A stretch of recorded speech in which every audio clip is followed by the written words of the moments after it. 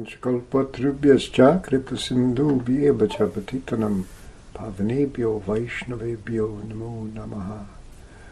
So we're here to continue on a study of Srimad Bhagavatam, Canto 11, Chapter 31, the last chapter in Canto 11.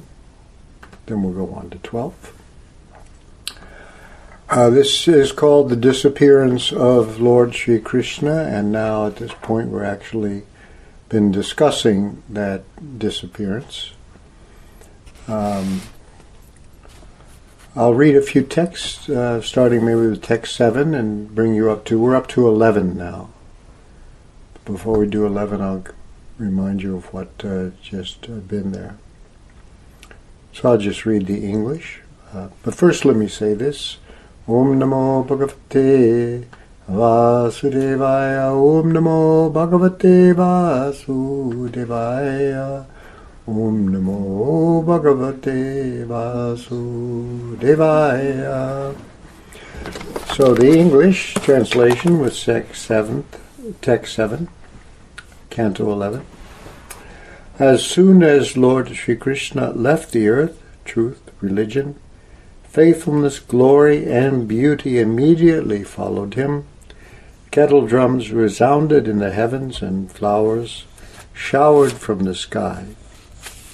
Most of the demigods and other higher beings led by Brahma could not see Lord Krishna as he was entering his own abode, since he did not reveal his movements.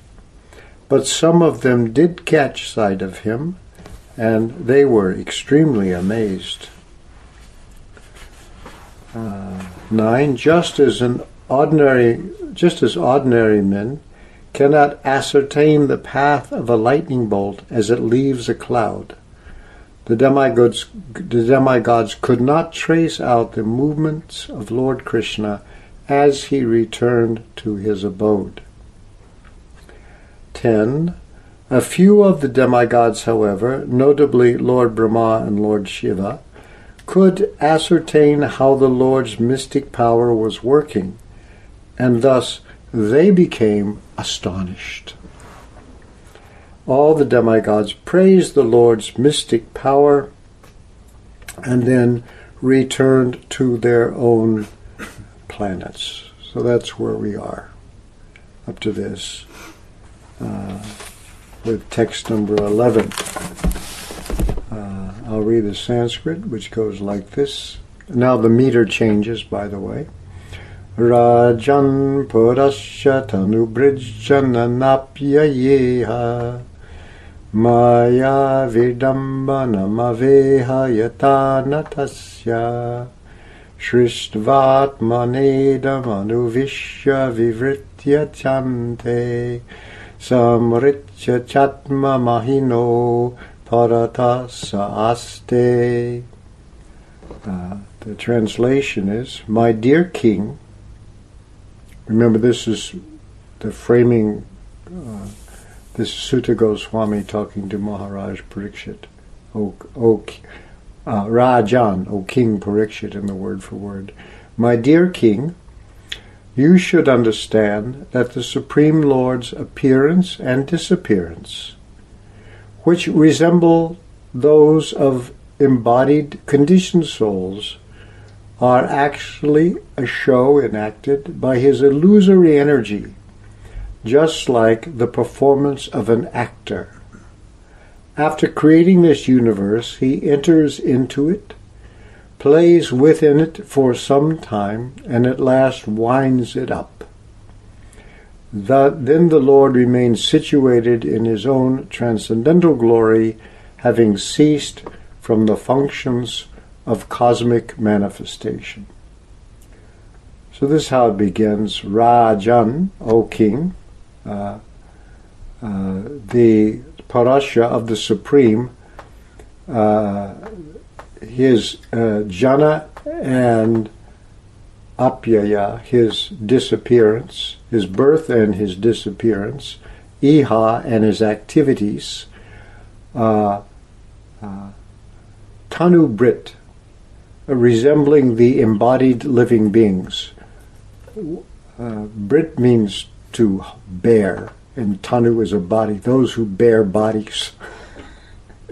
The soul is carrying it around, lugging it, different kinds of bodies around.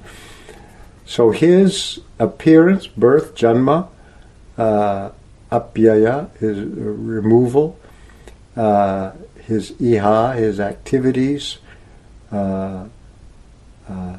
tanubrit, like those of mortals.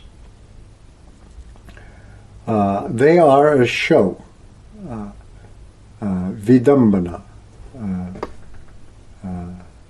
They are a show of his maya. So you should understand this. Yata natasya, like those of an actor. They do things on stage and wow! We'll see there's a whole big purport about a magician performing, doing his tricks, which the BBT takes from Vishwanath Chakravarti Thakur's commentary. And then it says, Shrisvat Manindam, the second line, or third line if I divide it up. After creating this universe, Shristva, Atma by himself, Idam, when it says this by itself, it often means this world. Om Purnam Idam, this Ishopanishad begins. He creates, then Anuvishya enters, Vrihitya plays with it, and in the end, Samhritya winds it up. And then, after that, Atma Mahina, he remains in his own glories. He creates it, enters into it, plays within it, winds it up, but still remains situated. This is always the definition in the Bhagavatam, that the Lord is there before the creation, during the creation, and after the creation he remains this way. So we'll start. I'll read the first paragraph of the BBT purport. Then we'll have to switch to Vishwanath Chakravarti Thakur and then go back to the BBT because I take some of his.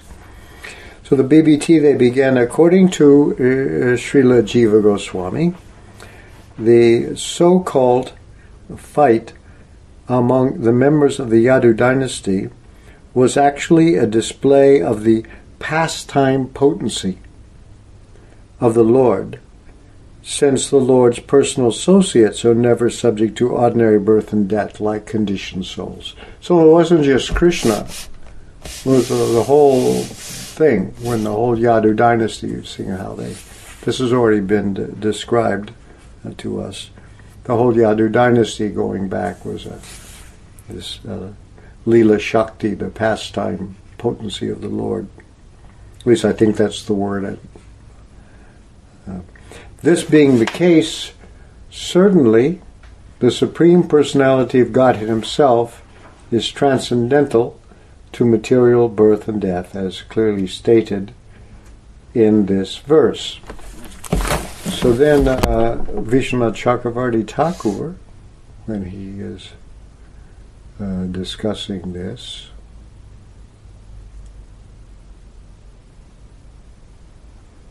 what have I done wrong here?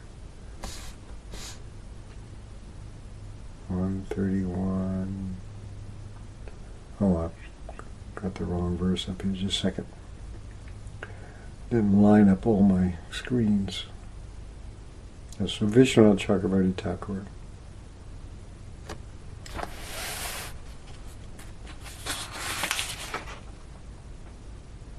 Yeah, the translation is a little different.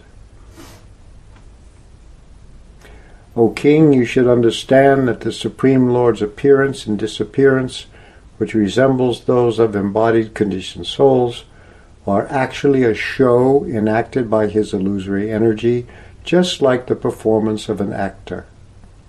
After creating this illusion, he entered into it, plays with it for some time, and at last destroys it, withdrawing from it by his own power. Thus he remains.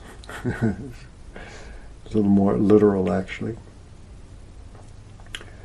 Then the purport begins like this. Parikshit was sad that all people saw the Lord and his associates in this superficial way.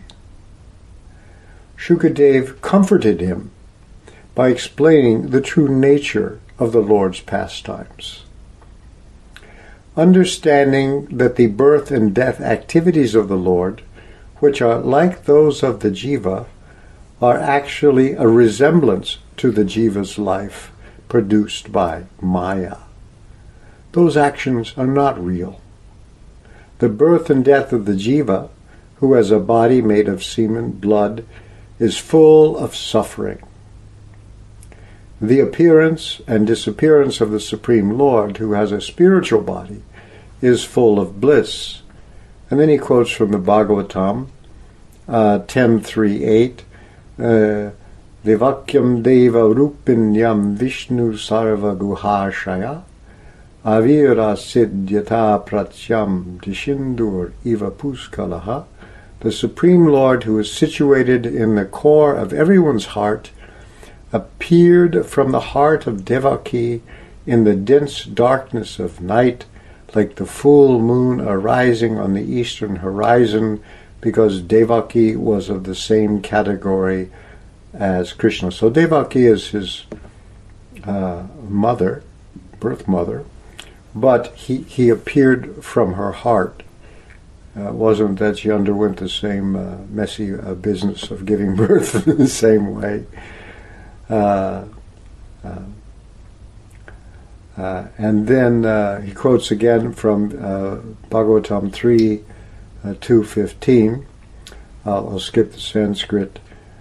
Being compassionate in mind, when his devotees are afflicted by the demons, Swayam Bhagavan Krishna, though not having material birth, appears within this world along with all his Vishnu expansions, since he is the Lord of all forms of God and devatas, devatas meaning demigods. And then he quotes from a short quotation from Bhagavatam 3:2-7, Krishna Dumani Nimloche, Krishna has disappeared like the sun. It may go out of our vision, but it doesn't extinguish itself. It goes somewhere else where you can't see it. Then he quotes again from Bhagavatam 3:2-11. The Lord, having shown his form, the center of attraction for all eyes, then took that form and disappeared from men who had not performed austerities, but had attained the Lord's mercy and were continually craving a vision of his form.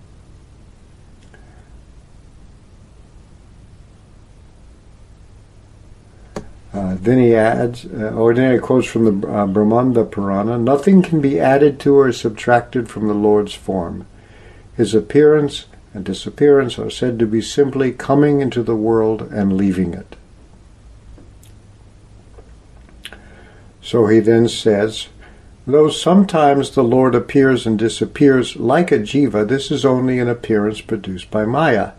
It is like the action of a magician. Though it is false, the magician can show his or someone else's birth and death.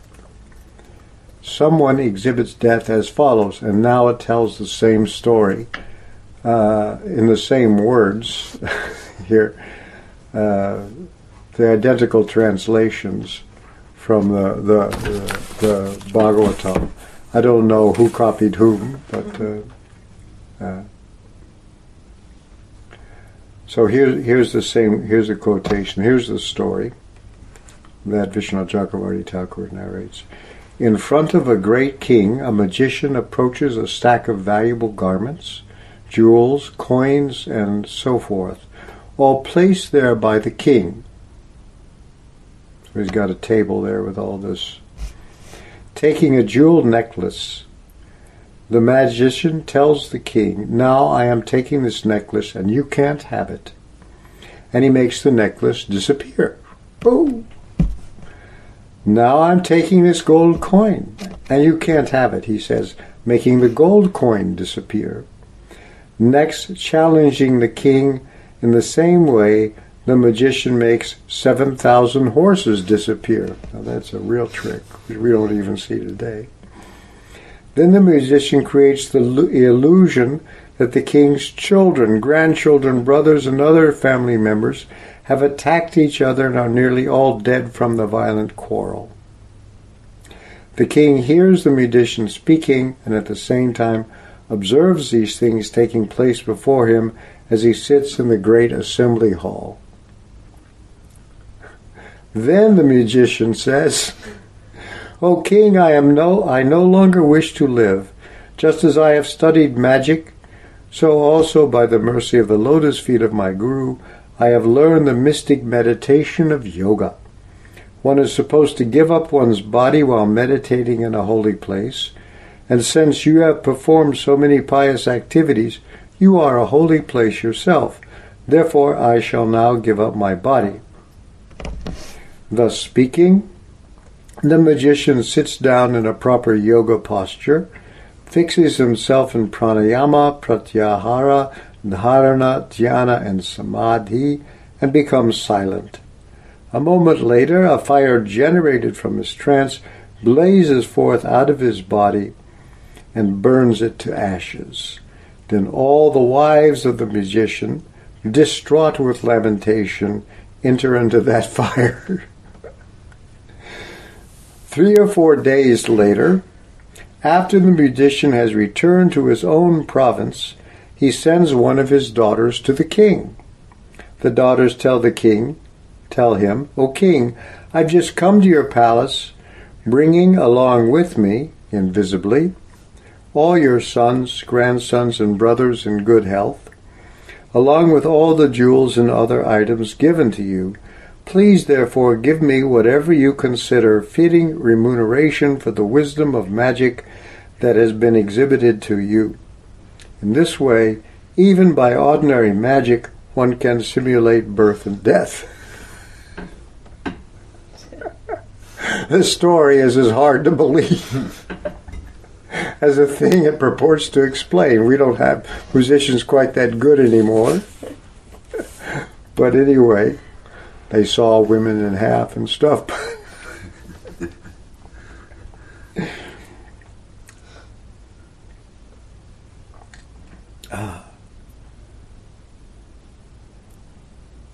Then he said, the BBT then says, "It is not difficult to understand, therefore, that the Supreme Personality of Godhead, although transcendental to the laws of nature, exhibits his illusory potency so that ordinary fools will think that the Lord has left his body like a human being. Actually, Lord Krishna returned to his abode in his own eternal body, as confirmed throughout the Vedic literature." I think, let me see if he has anything more. Yeah, he says,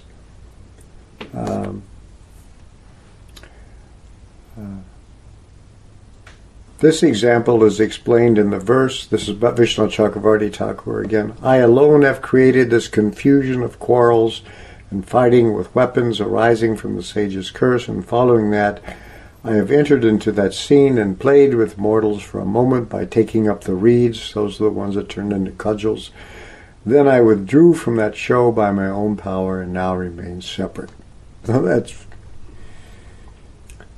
if you're a little puzzled by this BBT purport, it relates to magicians that we don't have the same ability anymore. Okay. So let's go on to text 12.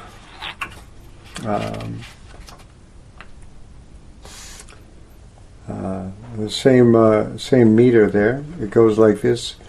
Marjinayo Guru Sutam Yamalokanitam Tvam Channayachcharanadham Paramastra Dagdham Jigyenta Kanta Kamapipsham Asavyanisha Kim Swanane Swaranayan Mrigayum Sadeham.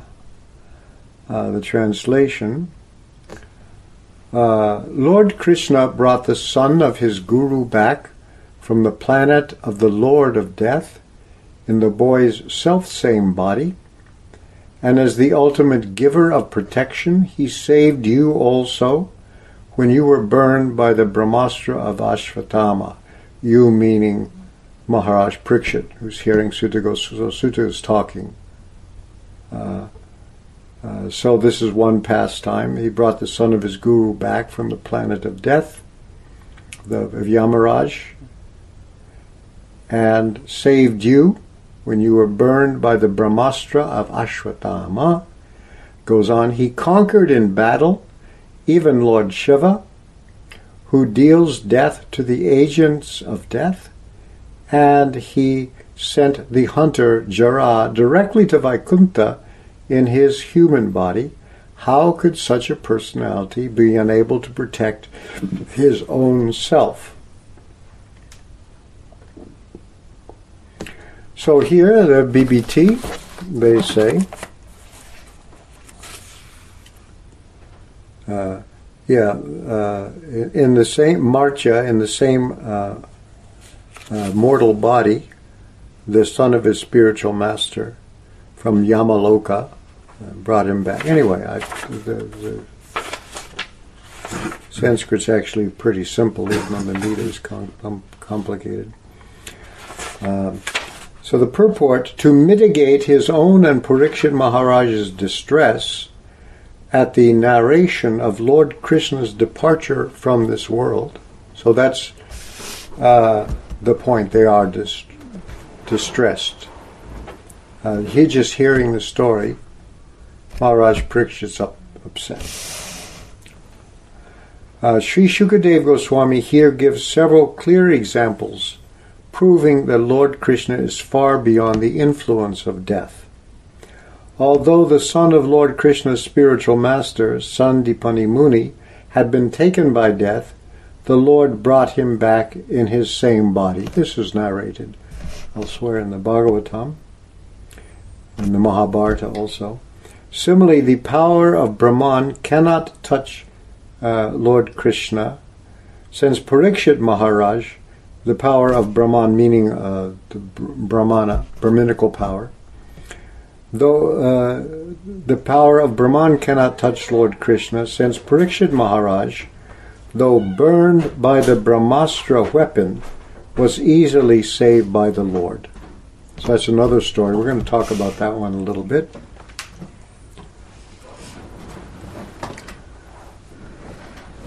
Lord Shiva was clearly defeated by Lord Krishna in the battle with Banasura.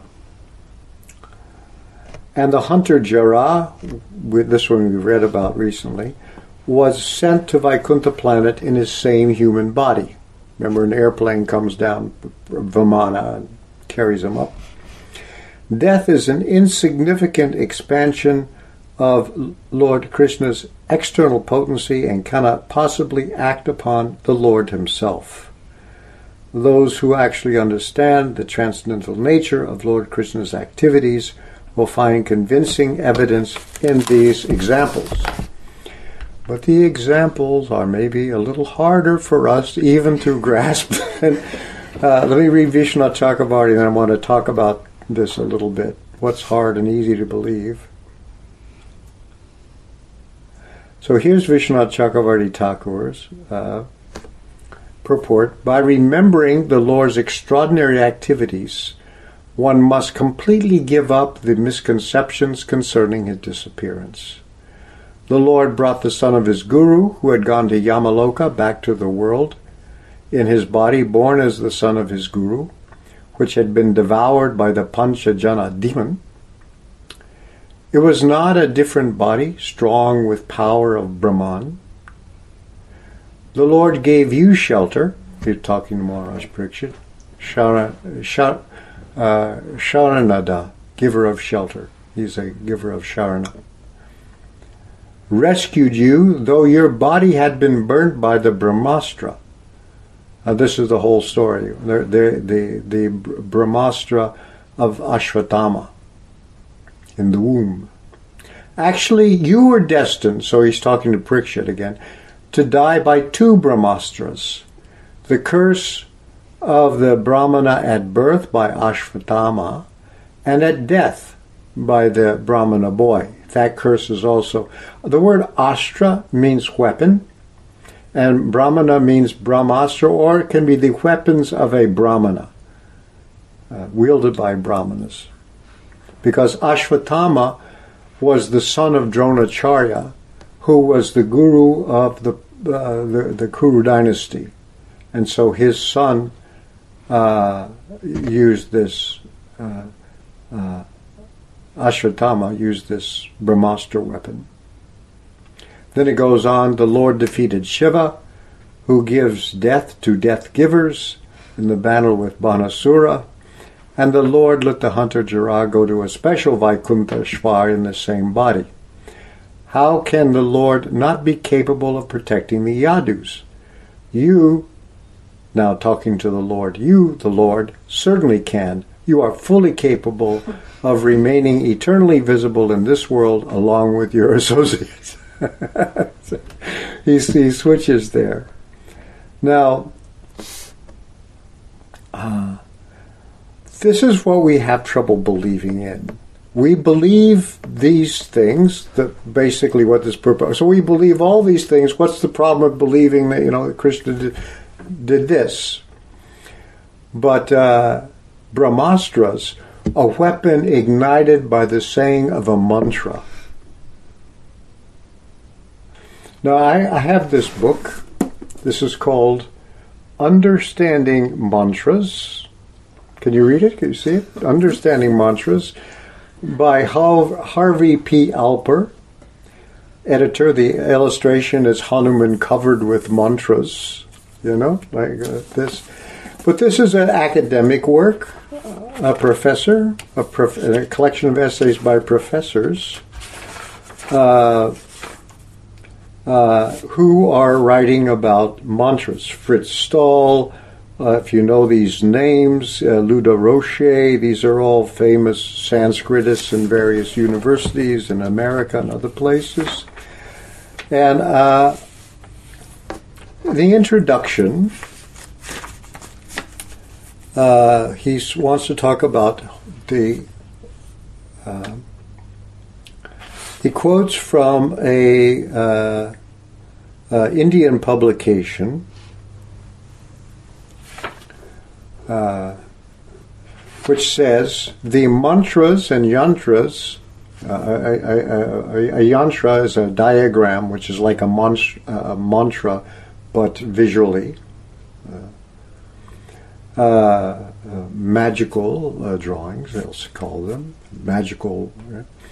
The mantras, yantras, as provided in this book, if are tried by anyone and is not crowned by success, which entirely depends upon sadhaka, the author, editor, translators, printers, and publishers will not be responsible in any way for such failures. Sure, they never should have printed them if they didn't know the readers were sadhakas, but they did anyway. So he quotes this. For India, mantras are real, palpable mental artifacts. Goes on like that. Then he says, most of us who study mantras critically, notice that word, critically, historians, philosophers, Sanskritists, take the Enlightenment consensus for granted. We do not believe in magic. Generally, we do not pray. We take the Enlightenment consensus for granted. You know, the Enlightenment, 18th century Enlightenment, what do they call the Enlightenment? I mean, that's the German word Aufklärung, enlightenment. But from another point of view, it was darkness. They decided let's just overhaul everything. Let's just only deal with the world and ourselves and our surroundings as we can understand by reason and science. You know, Newton had come up with some mathematical formulas which gave the laws of gravity and the idea that this whole world is like a machine working by laws, and we now have the key and we can understand it. And by this we can not only understand material nature, of which we are part, and ultimately control it. And that's the modern project. What we call progress begins with the Enlightenment. And progress means by expansion of science, which deals with the world actually abstract from experience, just in terms of quantity, and by quantifying it, we can now grab a hold of it and get it to do whatever we want, and we get rid of all this other kind of stuff, which we don't believe in magic. You know, every culture has, this is old stuff, right? This is magical tales, fairy tales, stories. They all tell these stories about a time when they were gods and everybody saw them and they interfered and humans interacted with them. Of course, there was also a counter-enlightenment, by the way, which was the roots of what's now called Romanticism, you know. And one of the counter-enlightenment people's remarks, the poet Schiller, he said in German, in the days when the gods were more human, humans were more divine. They got together, you know. We don't see them anymore, and maybe, you know, if you go to the town of, say, Troy, New York, who goes there? Nobody. One time maybe people did. They don't go anymore. Why? Because it's a slum. Remember when tourists used to come and we usually, they don't go. They're not there anymore. We used these magical things called tours. They come, they put down money, and we'd all be prosperous. Now we don't see them anymore. Oh, those days are over. They're gone. Well, the gods don't maybe come here anyway. So this is what we're dealing with today now, is people who, we live in Max Weber called this the de-divinization of the world, Entzauberung, or the removal of magic, this as an historical event, and we're the heirs of it. But Prabhupada described the Krishna consciousness movement as dedicated to the re-spiritualization of the entire human society. So, the Romanticism kind of died down again. You can trace back the counterculture of the 60s as a kind of... A lot of Germans went to California. I mean, you can actually historically... The counter-enlightenment continued. It was going on. It still was there as a kind of mysticism. It showed up in the 19th century, big time, with William Butler Yeats and all these other people experiencing ancient thought. Anyway, it's still there. We've had these two currents going on. And when Prabhupada came to America, the people that came to him were the ones whose minds had been made by some LSD or other things, maybe a little open to the idea that the world was maybe different, or others simply having discovered the Upanishads again and started to read those things, So So here's what we want to understand some of these things, like the Brahmastra weapons, which are described here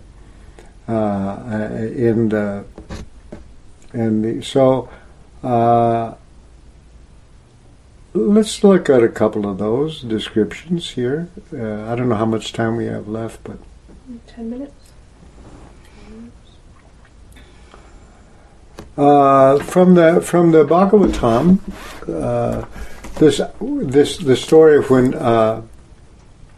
Ashvatthama tries to kill. It starts with Ashvatthama, the same son of Dronacharya, who was a kind of deviant, but he was a Brahmana, and he had this power.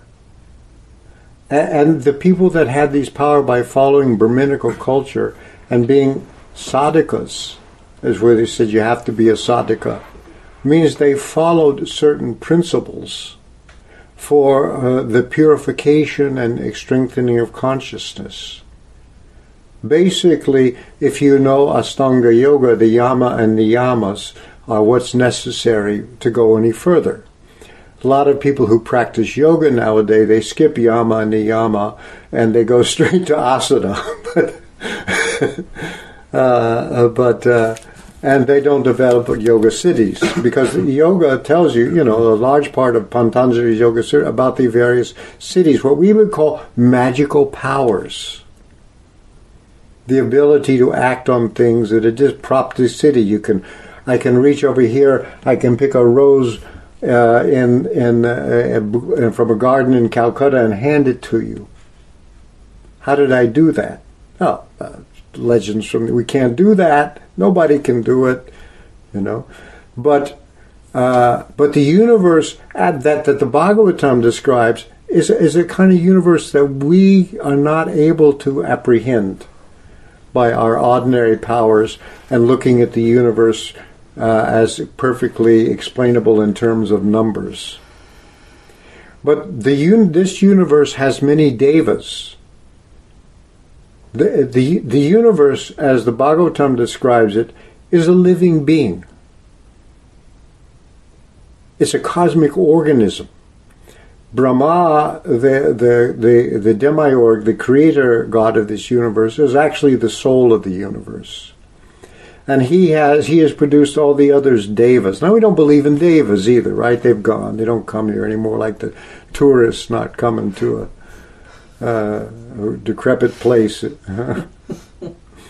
The devas don't come anymore, so we don't see them.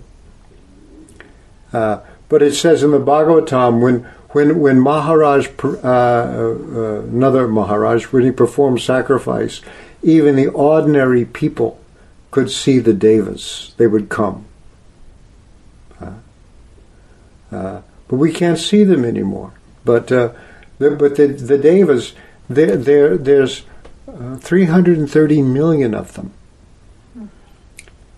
And they work at a distance. With the yoga siddhis, the devas, their natural powers are just born with them. They can move things around at a distance and so on, and things like that. And they're connected with each other. They're like the nervous system of the whole universe. And by attaining yoga siddhis yourself, you can also join be connected with that nervous system. And therefore, that subtle part of the universe which nobody can see, because we're like busy, making ourselves stupid by modern activities. Anyway, so here's this.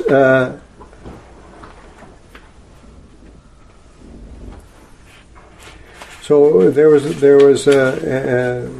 this battle with the Ashvatthama, the murderer of princes. He was opposed. The Kurukshetra battle was a civil war, and so he was opposed to the Pandavas, There was a succession problem who was there. So he was opposed to the Pandavas. And Draupadi had 5 children, the common wife of the Pandavas, unusual circumstances, but she had 5 children. And he killed them while they were sleeping. And so this is Ashvatthama, the murderer of the princes, he's called here.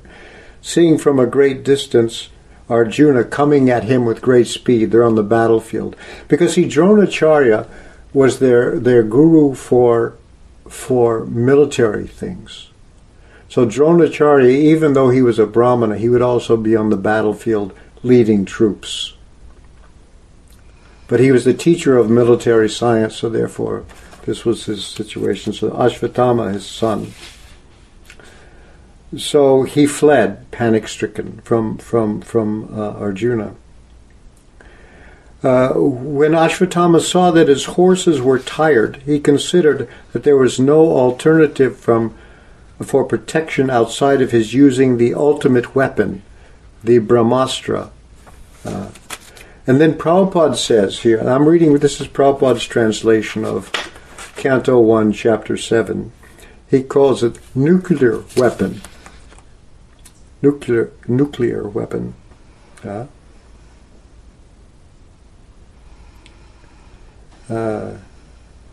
And then he goes on to explain why he calls it that. He goes on with the text translation. Since his life was in danger, he touched water in sanctity. This is how, when you do mantras, you do this upasprishya. He touched water in sanctity and concentrated upon the chanting of the hymns. Here Prabhupada calls mantra hymns, because he wrote this part of the Bhagavatam before he'd come to the West. So he's trying to explain these things now to a Western audience with whom he was as yet unfamiliar. Concentrated upon the chanting of the hymns for throwing nuclear weapons. Although he did not know how to withdraw such weapons. He was an incompetent. He could send it out, the Brahmastra, but not bring it back. And then Prabhupada says in the purport, the subtle forms of material activities are finer than the grosser material methods of material manipulation. Such subtle forms of material activities are effected through purification of sound. The same method is adopted here by chanting hymns to act as nuclear weapons.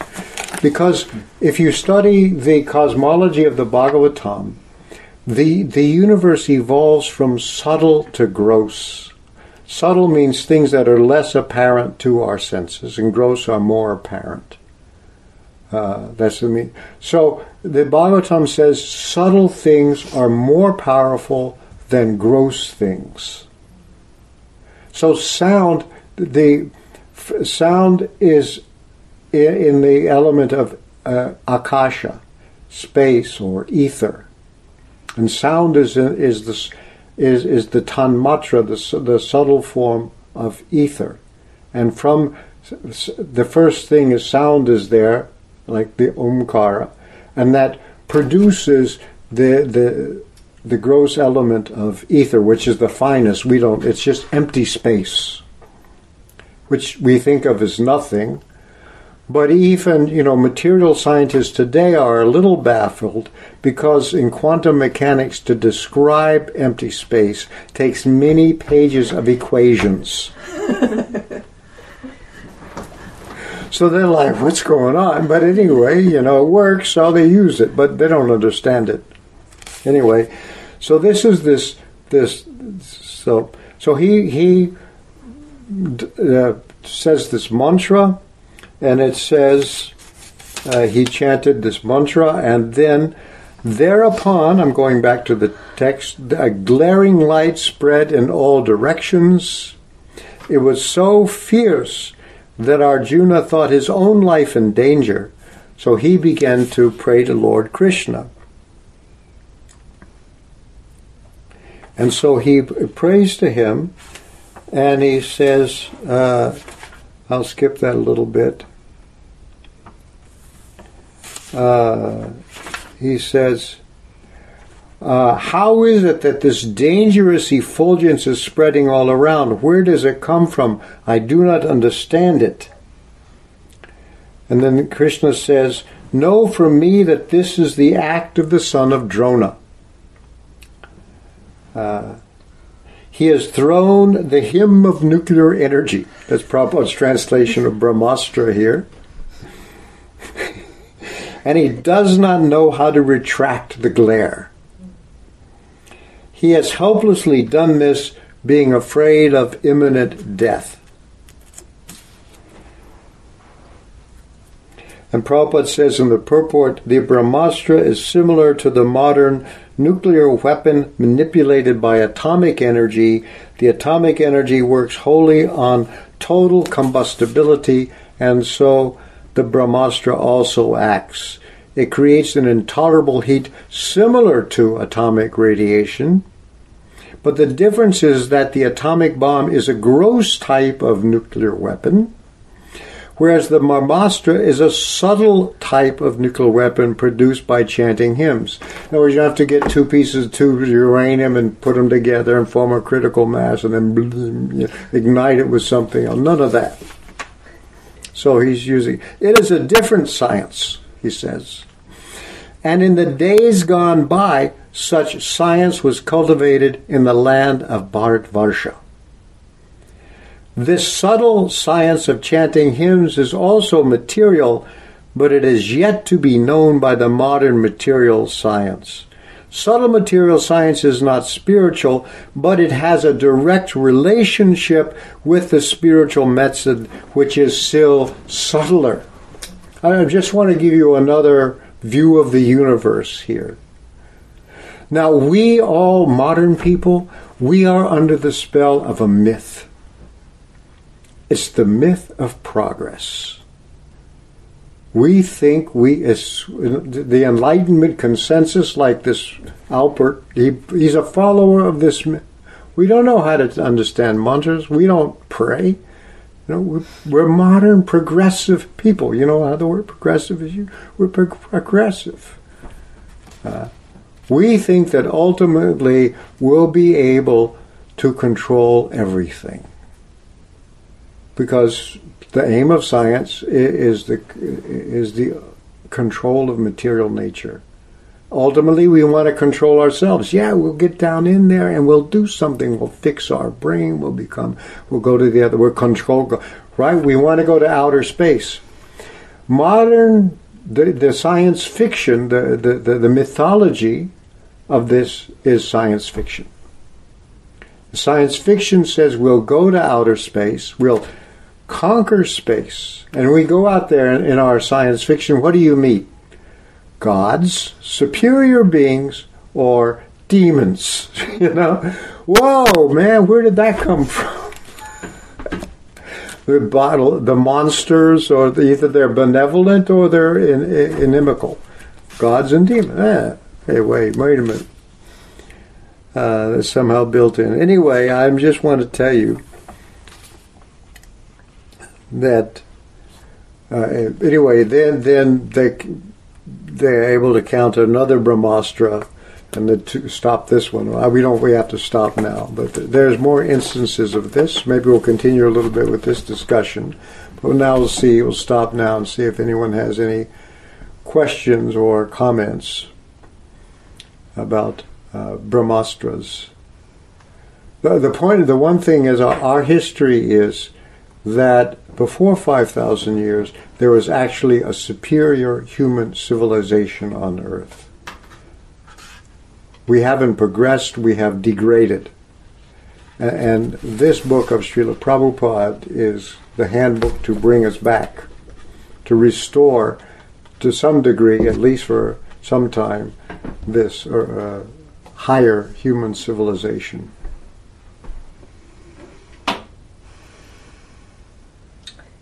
If you're on Mayapur TV and would like to ask a question, you can type your question in to the chat box to the right of the screen, or you can go to Ravindra Subru's website, rsdasa.com.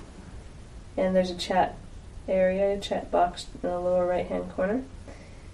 And if you're on the phone conference class, you can push *6 and that will unmute yourself. And if you are in the studio audience, you can just talk.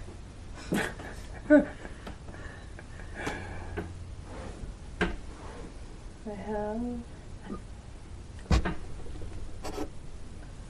While we wait for some other questions. Vijay Krishna Prabhu has some questions. He has 3 questions.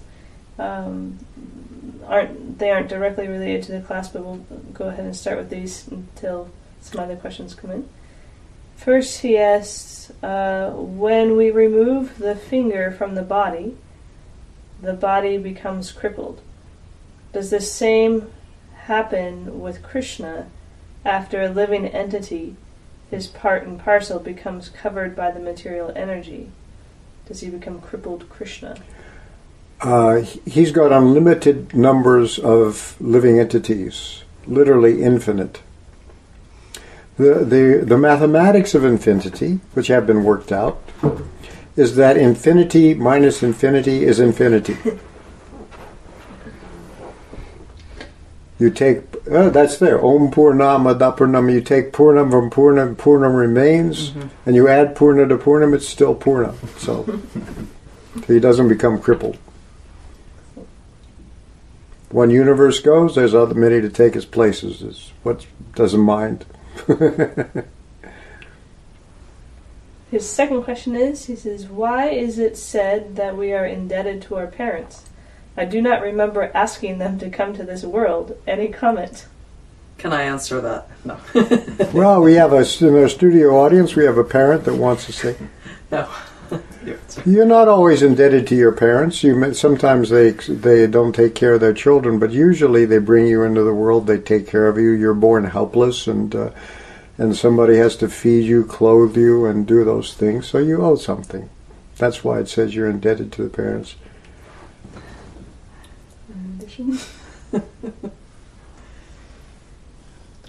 And his last question, is it possible to see the personality of Kali wandering somewhere on this planet Earth? Can we meet him sin personified? Is he available for darshan? I wouldn't try it. Try to meet Krishna. Good answer. I have a question. Did Prabhupada ever speak directly or have comments on the Patanjali Yoga Sutras? The only thing I can remember, well, he mentions them as bona fide. I mean, Patanjali is theistic, and so it's it doesn't rise up to Bhagavan, but Paramatma, feature of the Lord. So he just includes it as a bona fide, somewhat limited because it doesn't really go up to Bhagavan, but. He does talk about mystic bhakti yogis, who because you can have yoga mishra bhakti, you can have bhakti that's mixed with, and usually sometimes there's a desire to, people start it with a desire to get these mystic powers, and I mean in New York City they practice yoga for the yoga butt. I read it in the New York Times. Come on. Must be true. Well, they don't. The first part of the 4th chapter, which describes the Yoga Sutras, Patanjali says, I'm going to tell you about all the mystic potencies and how to achieve them, but they have no value. Yeah, exactly. They're a side effect. So, yeah. But you get enamored with them, and you don't take up the real goal of yoga, which is mukti, which is liberation. The other thing that Prabhupada, he was asked by one of his GBC representatives that a lot of people were in the early days of the movement. We had our temple in Vrindavan, in Vrindavan. The Krishna Balaram Mandir was there. a lot of the Westerners coming were looking to learn yoga. And somebody suggested, well, maybe we could teach them yoga, and that way also introduce them to Krishna consciousness at the same time. And Prabhupada wrote back and said, yeah, you can do that. If you want to learn yoga asanas, somebody can teach you, or I can teach you myself. Because Prabhupada is one of these people that as a kind of a course in his generation in India, people automatically kind of learn these, a lot of the yoga asanas and so on, just for reasons of health or well-being and things like that, if not for anything else. But it was just part of the culture of Hindus that to learn this. He said, I can teach you myself, he said. Cool. I have a question. So the person who, I guess, creates the Brahmastra when he can't bring that back, is he affected by that, or is it only people on the outside? As far as I know, I don't know much about it, but in this particular case, he wouldn't have been affected, and therefore Krishna did a counter Brahmastra. Usually, the only thing that can counteract a Brahmastra is another one. So he gave Arjuna the formula, you might say, to counteract this Brahmastra, and the two collided and created it's quite a scene. You should read this part of the Bhagavatam if you haven't. I really love the ones that Prabhupada did it all himself without even dictating, just typing them all out. They're really interesting in this way. I was going to read a few more parts of, maybe we'll continue with a couple more instances of these kinds of things, but yeah. Vijay Krishnapuru has another question. He asks, why does it happen for a living entity to be born in a Brahminical family without being qualified? Well, it can happen. People, this was the end of the last yuga. People were starting to be degraded. And those people occasionally had showed up. How it happened, I don't know. Brahmanas would perform as, like, just conceiving a child was quite strict. It wasn't just, rolling the hay. It was like, with chanting and mantras and, the whole thing. You can make mistakes. So anyway, it would happen. They were called a Brahmana Bandhu, the friend of a relative of not actually qualified. We'll do something for him, give him a little job here, but it's with people like with businessmen. He wants to give his children the business to take care of. There's one that's an idiot. They set him up somewhere with a little thing in a shop somewhere. That he can make a little money, but he doesn't get the whole business like his brothers or sisters or whatever. So so these anomalies would happen. The strict rules for Brahminical families were quite amazing. Actually, what they would do and how they would act and how they would behave. And I one time had an Indian family in America in the early days of the Hare Krishna movement. I met some Indian Brahminical family that came to America. And I just visited their house since they were coming to the temple. And they invited me to their house. And it was just the atmosphere was so different from most people's houses. It was just amazing. And the main thing he wanted to do was get back to India. He'd come to America to make money, and realized that he couldn't stand it in America. And he wanted to go back, because that was Brahminical consciousness.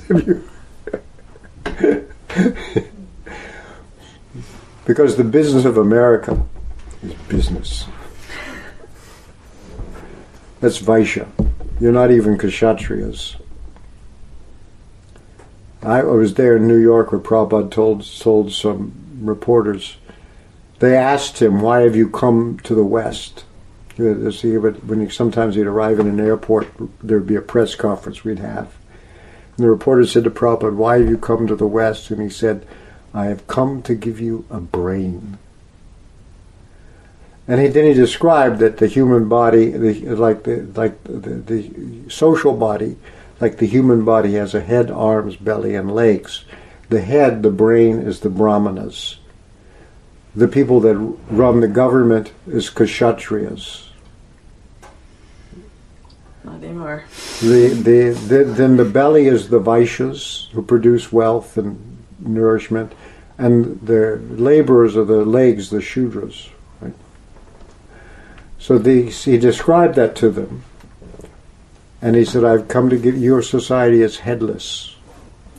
And then he mentioned, he said, in your society, everyone is a shudra, that is the legs, laborers, and there are a few vaishyas. Which means, when I said that, wow, we haven't even seen real brahmanas or real kshatriyas. Now, I grew up in a military family. My father was a career army officer. So there's something of a kshatriya spirit. But really, what had happened to the American military, it became a fully owned subsidiary of the defense industry by then, It's like funny. It was really rare to find even a real warrior type. But because to be a warrior, a protector of others, means you have to put your life on the line for other people. There's a certain degree of lack of selfishness and to care for others that modern government... Anyway, that's what Prabhupada said. So we haven't seen it. We've only seen the partial society. But that's what Prabhupada wanted, to reestablish the system of qualified brahmanas, qualified kshatriyas. So I said, I've come to give you a brain. And he wanted it. He explicitly said he wanted to reestablish this varnashram dharma, and therefore wanted self-sufficient farm communities as the material basis of such a things. Vijay Krishna Prabhu has another question. He said, if a devotee insists on hearing the so-called love songs, how does this affect his consciousness? It makes it impossible for him to understand or to be affected by the Hare Krishna Maha Mantra. Therefore, the effect of chanting Hare Krishna should be that you become gradually free from attraction to those things. And first you may have to restrain yourself, but eventually you'll lose a taste. Param Drisva Nivartate, experiencing a higher taste. So the thing about, in the Krishna consciousness movement we have these regulative principles. No intoxication, no gambling, no illicit sex, and no meat eating, no wasting time, frivolous activities. That's gambling, means time wasting, internet, surfing, whatever, not just gambling. All these things are the regulative principles. People think of these regulative principles as moral principles, but having to do with good and bad and reward and punishment. But they are actually principles of cognition. Sense gratification makes us stupid. And so these things, they look like these, so we can't understand anything higher. So this is for development of higher consciousness. So of course we're born and brought up in a civilization where the aim of life is sense gratification, to enjoy and control others. That's our model of success, is totally in those terms of being the enjoyer and control. Our own little God projects. The material path is the path of pride. The spiritual path is the path of humility. It's opposite. And so all that becomes clearer, and devotees look for humility because when humility increases, the ability for spiritual experience also increases. Love of God increases. And therefore, devotees are, or not just Krishna, but anybody on a real spiritual path becomes humble. It's extolled everywhere in scriptures of becoming humble. Buddhist, Muslim, Christian, And then people, get a little bit humble, but then we got a little humble, then we become proud of being humble. So you have to watch out.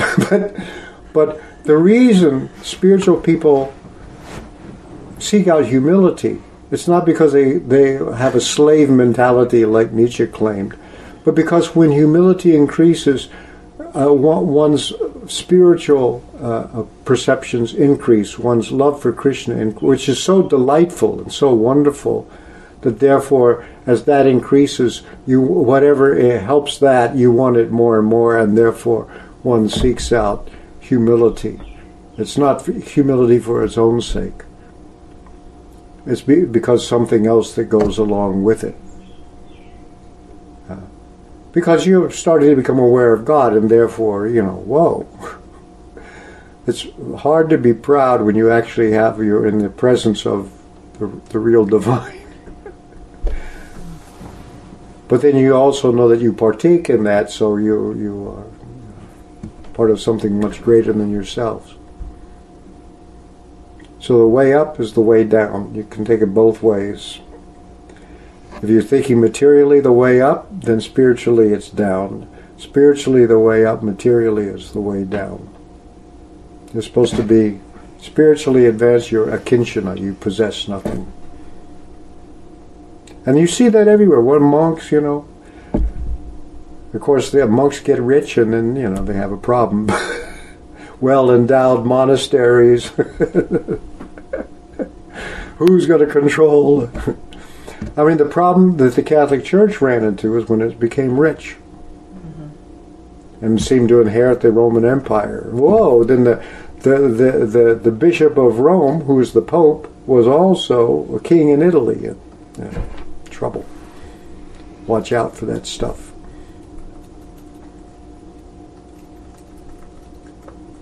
Okay. Shall we stop there now? So thank you very much. See you next week. Srila Prabhupada ki jai, Srimad Bhagavatam ki jai.